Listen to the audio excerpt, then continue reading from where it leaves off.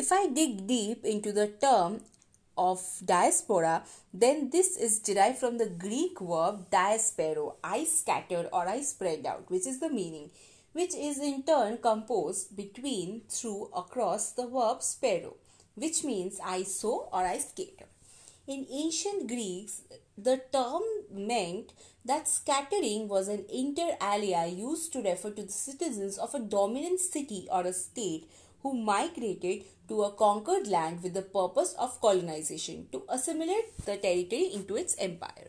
So, if I give an example of diaspora from a classical antiquity, it would be the century-long exile of the Messenians under Spartan rule and the Aegeanites as described by Thucydides in the history of Peloponnesian Wars.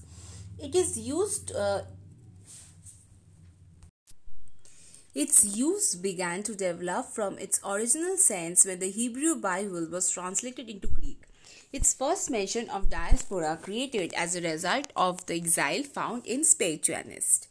So after the Bible's translation into Greek, the word diaspora would have been used to refer to the northern kingdom exiled between 740 and 722 BC from Israel by the Assyrians, as well as the Jew, the Benjamites, the Levites exiled from the southern kingdom in 587 BC by the Babylonians from the Roman Judea in 70 AD by the Roman Empire.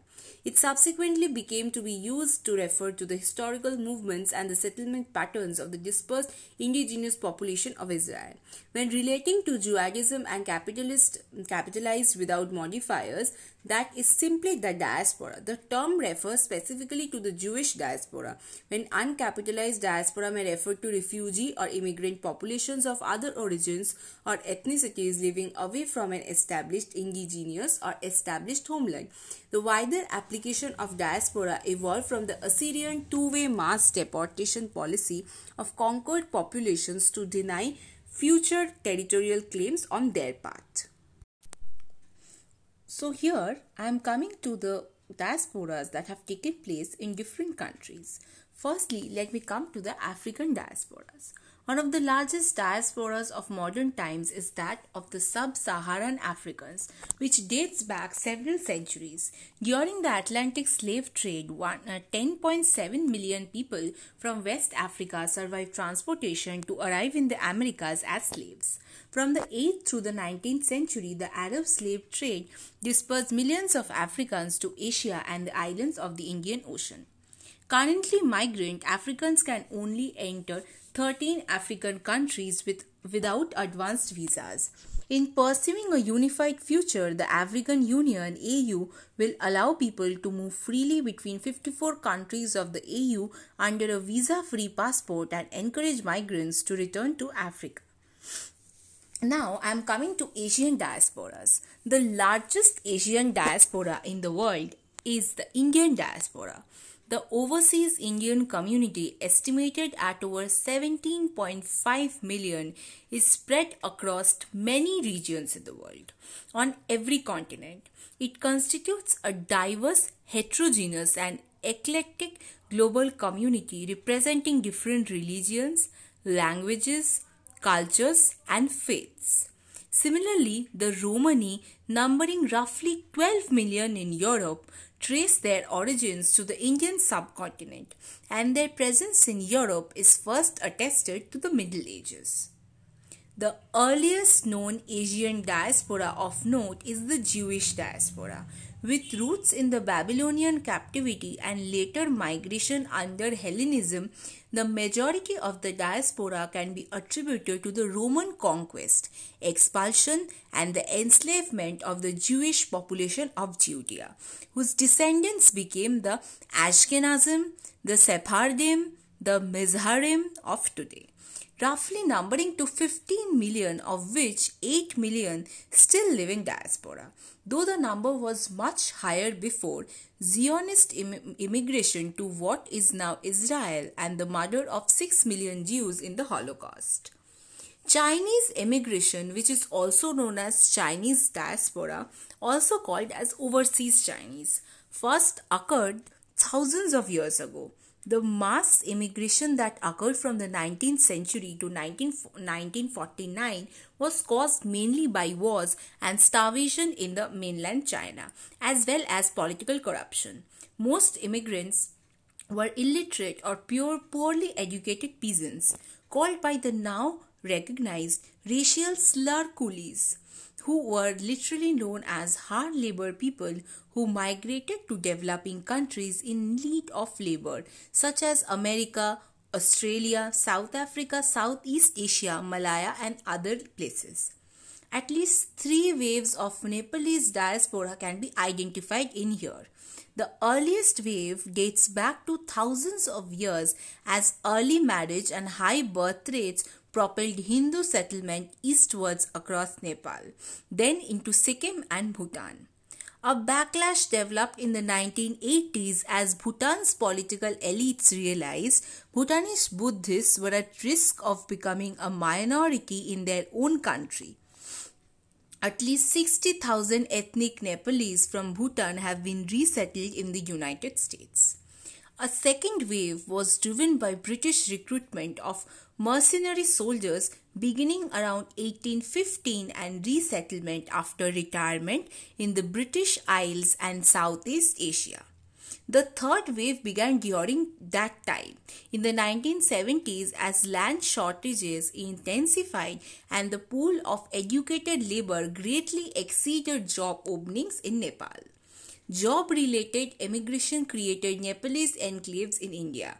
The wealthier countries of the Middle East, Europe, and North America currently estimates the number of these Nepalese living outside Nepal range up to millions. In Siam, regional power struggles among several kingdoms in the region led to a large diasporic ethnic Lao between the 700s and 1700s and the 1800s by Siamese rulers to settle large areas of the Siamese kingdom's northeast region. Where Lao ethnicity is still a major factor in 2012, during this period Siam decimated the Lao capital, capturing, torturing and killing the Lao king as well. Coming to European diasporas. European history contains numerous diaspora-like events. In ancient times, the trading and colonizing activities of the Greek tribes from the Balkans and Asia Minor spread people of Greek culture, religion and language around the Mediterranean and Black Sea basins, establishing Greek city-states in Magna Graecia, which is now known as Sicily in part of southern Italy, northern Libya, eastern Spain and the south of France and the Black Sea coast. Greeks founded more than 400 colonies. Tyre and Carthage also colonized the Mediterranean. Alexander the Great's conquest of the Achaemenid Empire marked the beginning of the Hellenistic period, characterized by a new wave of Greek colonization in Asia and Africa, with Greek ruling classes established in Egypt, Southwest Asia and Northwest India.